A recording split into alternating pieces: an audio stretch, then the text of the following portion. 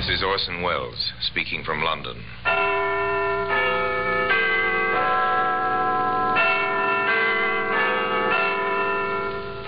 The Black Museum. A repository of crime, of death by violence.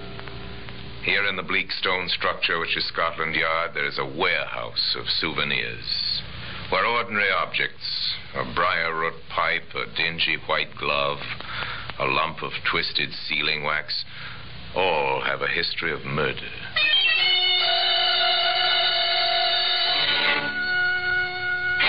This length of sash cord is quite commonplace. You might see something like this in any window frame. Harmless-looking bit of rope. It seems so. Frayed at one end, cut all cleanly at the other. Just the right length to hook around a man's neck and twist. Today, that bit of sash cord can be seen in the Black Museum.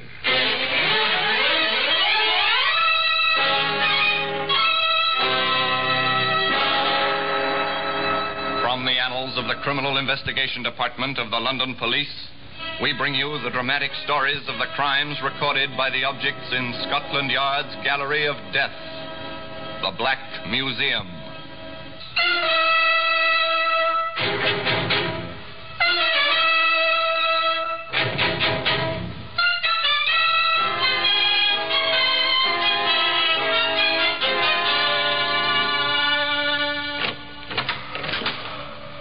Here we are in the Black Museum, Scotland Yard's Museum of Murder.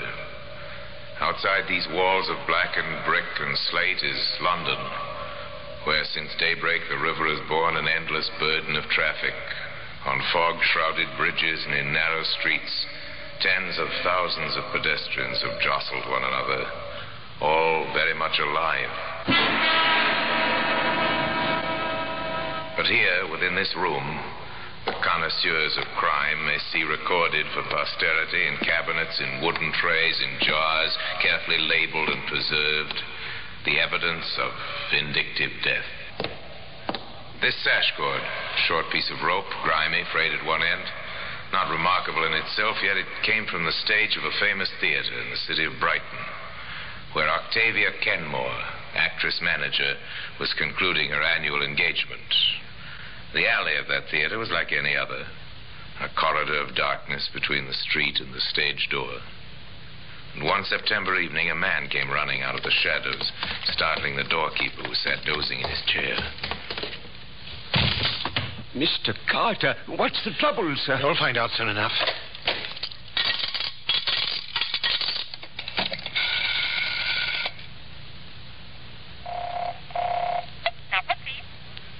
Operator, St. John Carter here, Mercury Theatre.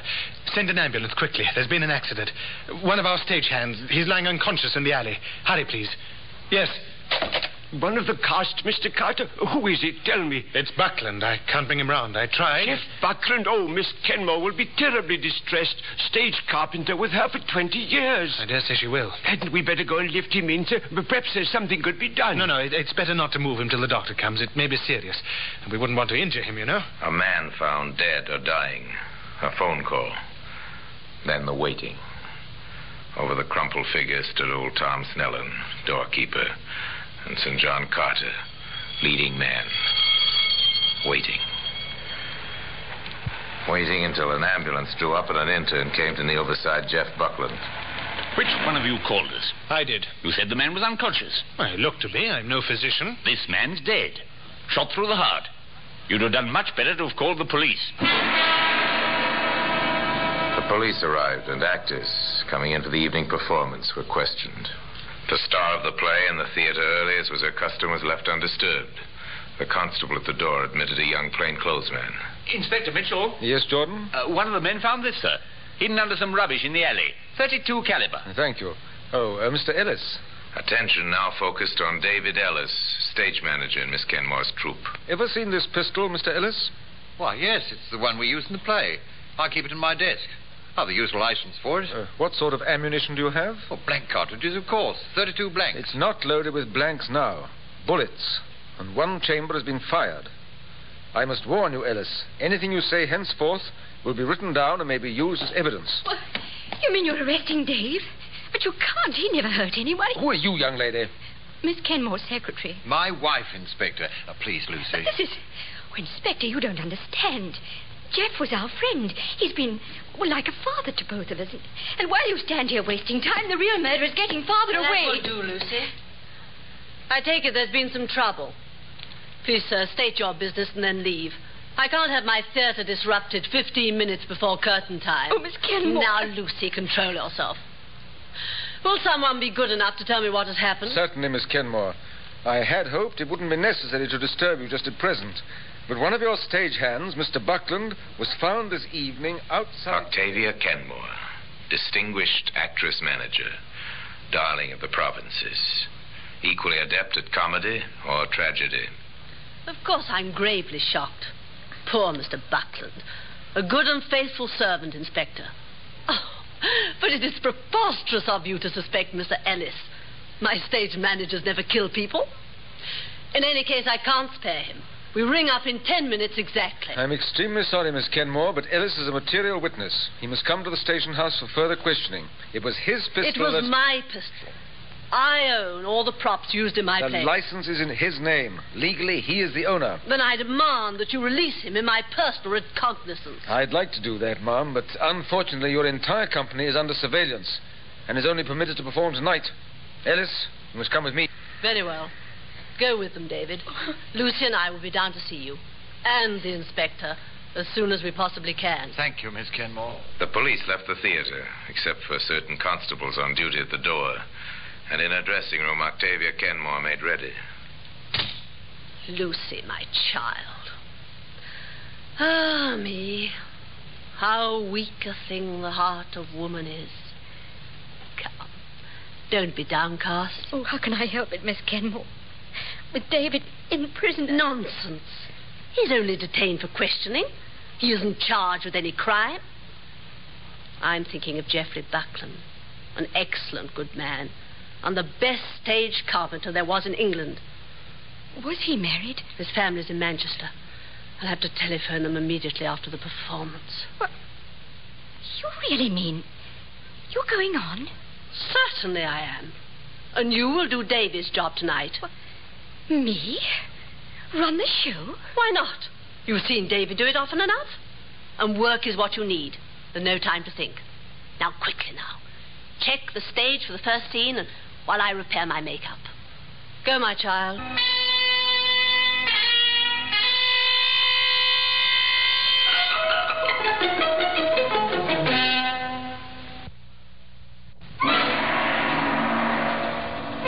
The play went smoothly. The curtain rose and fell as the actors took their calls. Lucy Ellis, listening to the applause, realized suddenly she was quite calm and self-possessed. But her composure was nothing to that of Octavia Kenmore.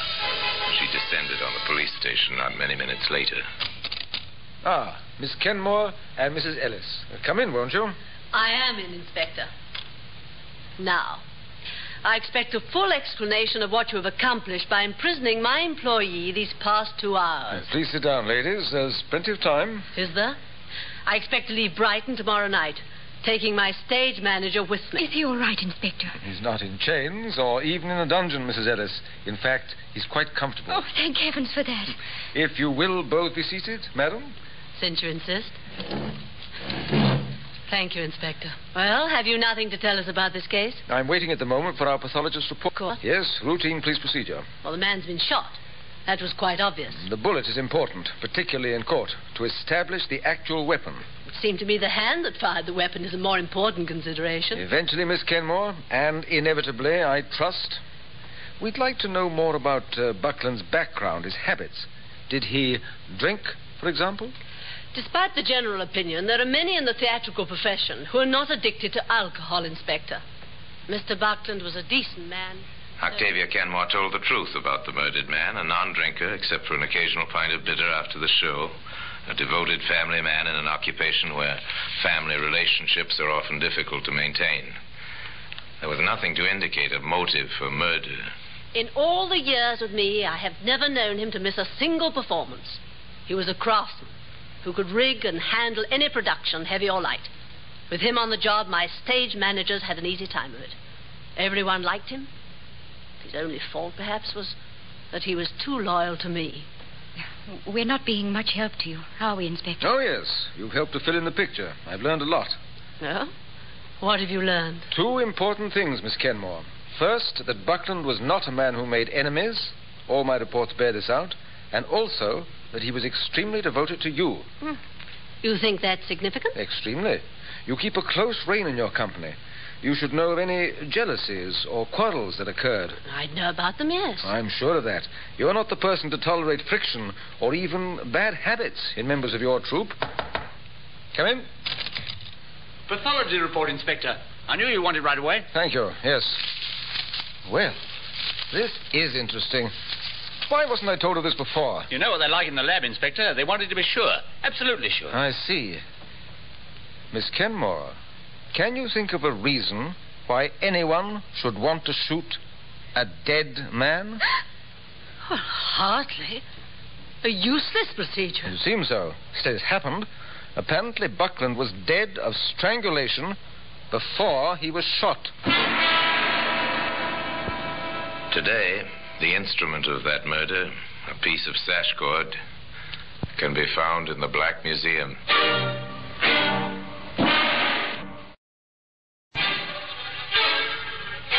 It was a good question. Inspector Mitchell repeated it. Can you think of a reason why anyone should want to shoot a dead man? An interesting problem, is it not? The medical report is very definite. Buckland was strangled with a thin piece of rope. Because he wore a scarf about his neck, the marks weren't noticed till they brought him to the lab. He was dead before the bullet ever was fired. Inspector Mitchell then went back to the scene of the crime, the alley beside the theater where the body of Geoffrey Buckland had been found. And with him, at her own insistence, went Octavia Kenmore. What are they looking for, Miss Kenmore? The thin piece of rope, of course. They'll never find it. If the murderer had an ounce of brains, he'll have taken it with him. Oh, it's strange. I don't suppose this alley ever had so much light turned onto it before. It was strange. Men searching every cranny, their flashlights pointing and probing, picking out grillwork balconies, iron ladders, and fire escapes thick with rust. The men themselves silhouetted against the light. Oh, Miss Kenmore? Yes? We found this, caught up in that balustrade. I think it's the weapon. Our lab can tell us definitely, of course. I see. A piece of lash line. What's that? Lash line, did you say? Yes, it's the sort of rope we use backstage to lash the scenery together. Much the same as ordinary clothesline? Or sash cord, yes. Would you be able to identify it as belonging to your stage equipment? Oh, that's hard to say. Miss Kenmore, Inspector. Yes, Lucy? One of the stagehands reported to me tonight. They'd had trouble with one of the sets. The line was too short to make it fast. Could you locate that piece of scenery, Mrs. Ellis? I think so. I told him to leave it on top of the stack so that we could replace it in the morning. Well, let's go on stage then, shall we? Do you know, Miss Kenmore, as a youth, I was strongly attracted to the theater. Were you indeed, Inspector Mitchell?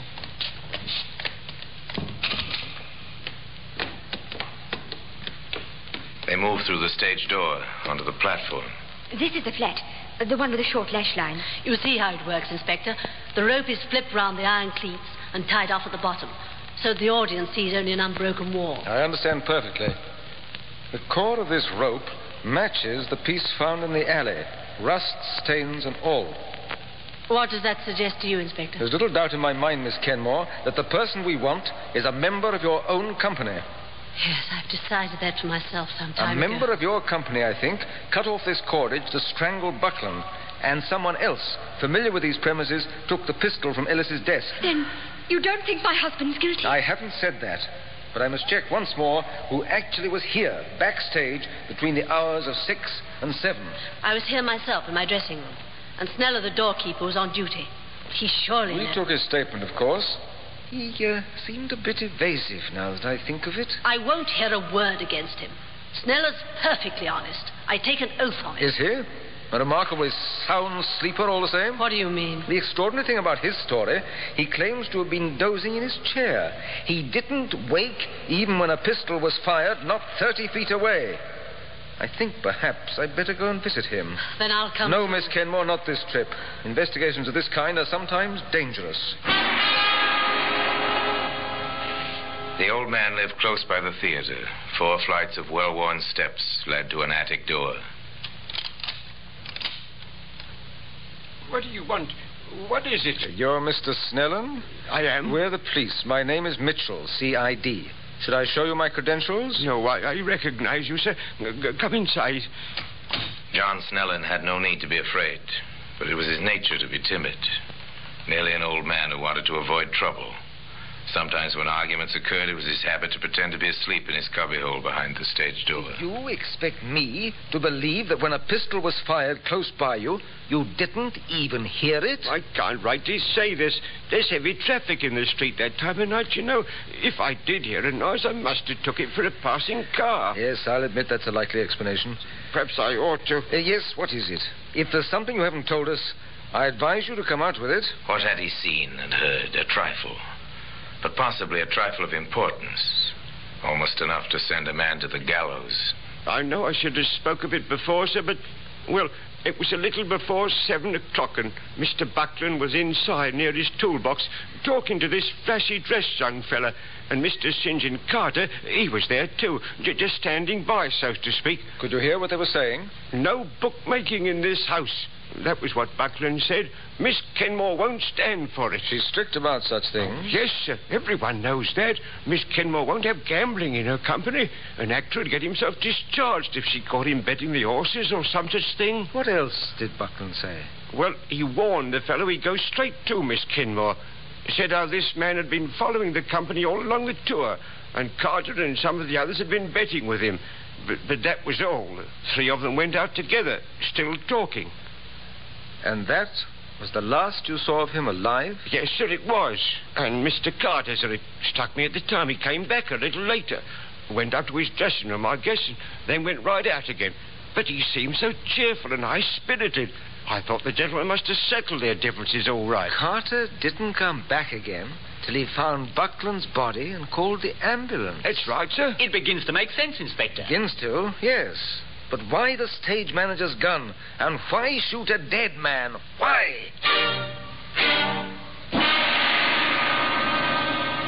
Why indeed? Why steal a gun to shoot a dead man? Hoping to find the answer to this question, the inspector went to Brighton jail to call on David Ellis. Look here, Inspector, why are you holding me without a shred of evidence? Won't I be permitted to travel with the company when they leave tonight? It all depends. On what? Your replies to a few questions. Ask them by all means. How much gambling goes on in the company? Not a great deal.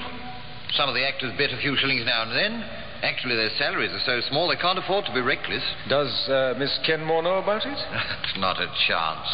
If she did, we'd have replacements in a matter of minutes. It would follow, then, that an actor who wanted to keep his job would be careful that such information never reached Miss Kenmore. Well, I'd certainly say so. Is there anyone in the company who needed that job badly? What do you mean, badly enough to commit murder? Yes. I doubt it. Of course, you never know. In troops like this one, most of the supporting cast are either on the way up or down. A dismissal might mean the end of a career. Ellis, has anyone a reason for wanting you out of the way? No. Why? Whatever for? That gun was stolen from your desk, loaded with live ammunition, and after the murder it was left where we'd be sure to find it and hold you responsible. Oh, I can't believe that anyone would do a thing like that. Unless... Unless? No, Inspector, there really isn't anyone. Indeed? Well, there is, though. No matter how clumsily he may have gone about it, I can't help feeling that our murderer has tried to pin his crime on you. For the moment, I'm going to let him think he's succeeded. How did he do that? By keeping you locked safely up here in jail.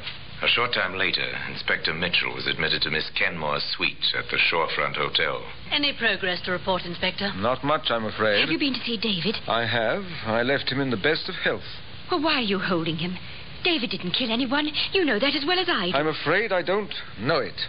I've met many murderers in my time, Mrs. Ellis. Most of them look quite as innocent as your husband. Besides, I have a hunch he could be somewhat more cooperative. In what way? Tell me, is there anything you know of that your husband might be concealing? For some, mistaken idea of gallantry? Something perhaps concerning you? Why, No, I hardly think so. I seem to remember a melodramatic little scene I accidentally walked in on. Oh, but that was nothing. Just because St. John Carter made some advances to me, and David resented it. Oh. That may be more important than you think, Mrs. Ellis. In fact, it may be the piece of information Inspector Mitchell thought that he knew the killer at last. But it takes evidence to bring a man to court. Then Miss Kenmore made a helpful suggestion. You said you were a devotee of the theatre, Inspector Mitchell. I am indeed, ma'am. Did you by any chance see me as Lady Teazle? I did. A most marvelous performance. Then you recall, of course, the third act. I have something of that sort. A crucial moment in a famous play, when standing behind a screen, the lady overheard a villain's treachery exposed. Such a dramatic device as might be used effectively off stage as well as on. At the theater before the matinee, the acting out began. Oh, St. John, may I see you a minute? Of course, Lucy, my dear. Not given up hope for Dave, I trust? No, not at all. That's the proper spirit.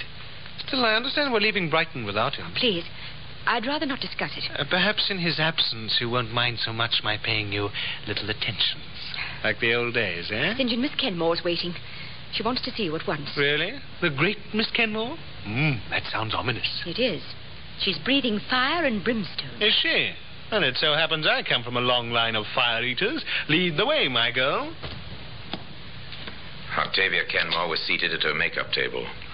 Behind her, the tiny dressing room was crowded with trunks and props and costumes. In an alcove, hardly noticed, there stood a screen. Here he is, Miss Kenmore. So I can see, yes. Hello, what's the long face about? Nothing to do with me, I'm sure. You've been placing bets on the races, Mr. Carter. Oh? Therefore, I'm compelled to dispense with your services. Here's your check and return fare to London. Your understudy will replace you at the matinee. See here, you can't do this. I have a contract. This check covers the terms of your contract. Miss Kenmore, whoever told you this was lying? A man in danger of his life seldom lies. If Ellis made this accusation... No, David. Your friend. Your flashily dressed friend who admits to bookmaking. And may shortly admit to murder. Oh, so Morgan has squealed, has he? If that's the word, yes. I gather he's ready to implicate you. He'll try. That kind always does. He did the killing. He can't drag me into this. I'm afraid you're already implicated quite seriously, Mr. Carter, and by your own words and actions. Oh, well, Inspector Mitchell, isn't it? What sort of game is this? The glorious game of play acting. Congratulations, Miss Kenmore. A very successful little playlet. You haven't got anything you can prove. No use bluffing. You took the pistol, didn't you, from Ellis's desk and shot Buckland with it? I didn't kill him. He was dead before. You are under arrest, Mr. Carter, and charged with willful murder. It wasn't me, I tell you. Morgan choked him with that bit of rope when Buckland threatened him with the police. Morgan had no license and a previous record, too. It would have been jail for him. He did it, and after that Yes, you thought quickly. You tried to take advantage of the situation to frame Ellis so that the field would be clear with his wife. No. No, Carter, you may not have killed anyone, but you are an accessory after the fact, and you did put a bullet through a man's heart. A delicate question for the jury to decide, but I predict you'll pay the penalty. Come along now, and come quietly. Today, that piece of sash cord, properly marked and ticketed, lies in a glass case in the Black Museum. People of the theater can be, and most often are, fiercely loyal to one another. Octavia Kenmore was such a person, an actress-manager who accepted responsibility not only for her company's professional welfare, but for their personal happiness as well. St. John Carter was an exception to the rule. But then his career had an exceptional ending, taking his final bow as he did on a platform 13 steps high at 8 o'clock one winter evening. Well, the murder weapon is on exhibit for all to admire in the famous room at Scotland Yard. And now, until we meet here again for another story from the Black Museum, I remain, as always, obediently yours.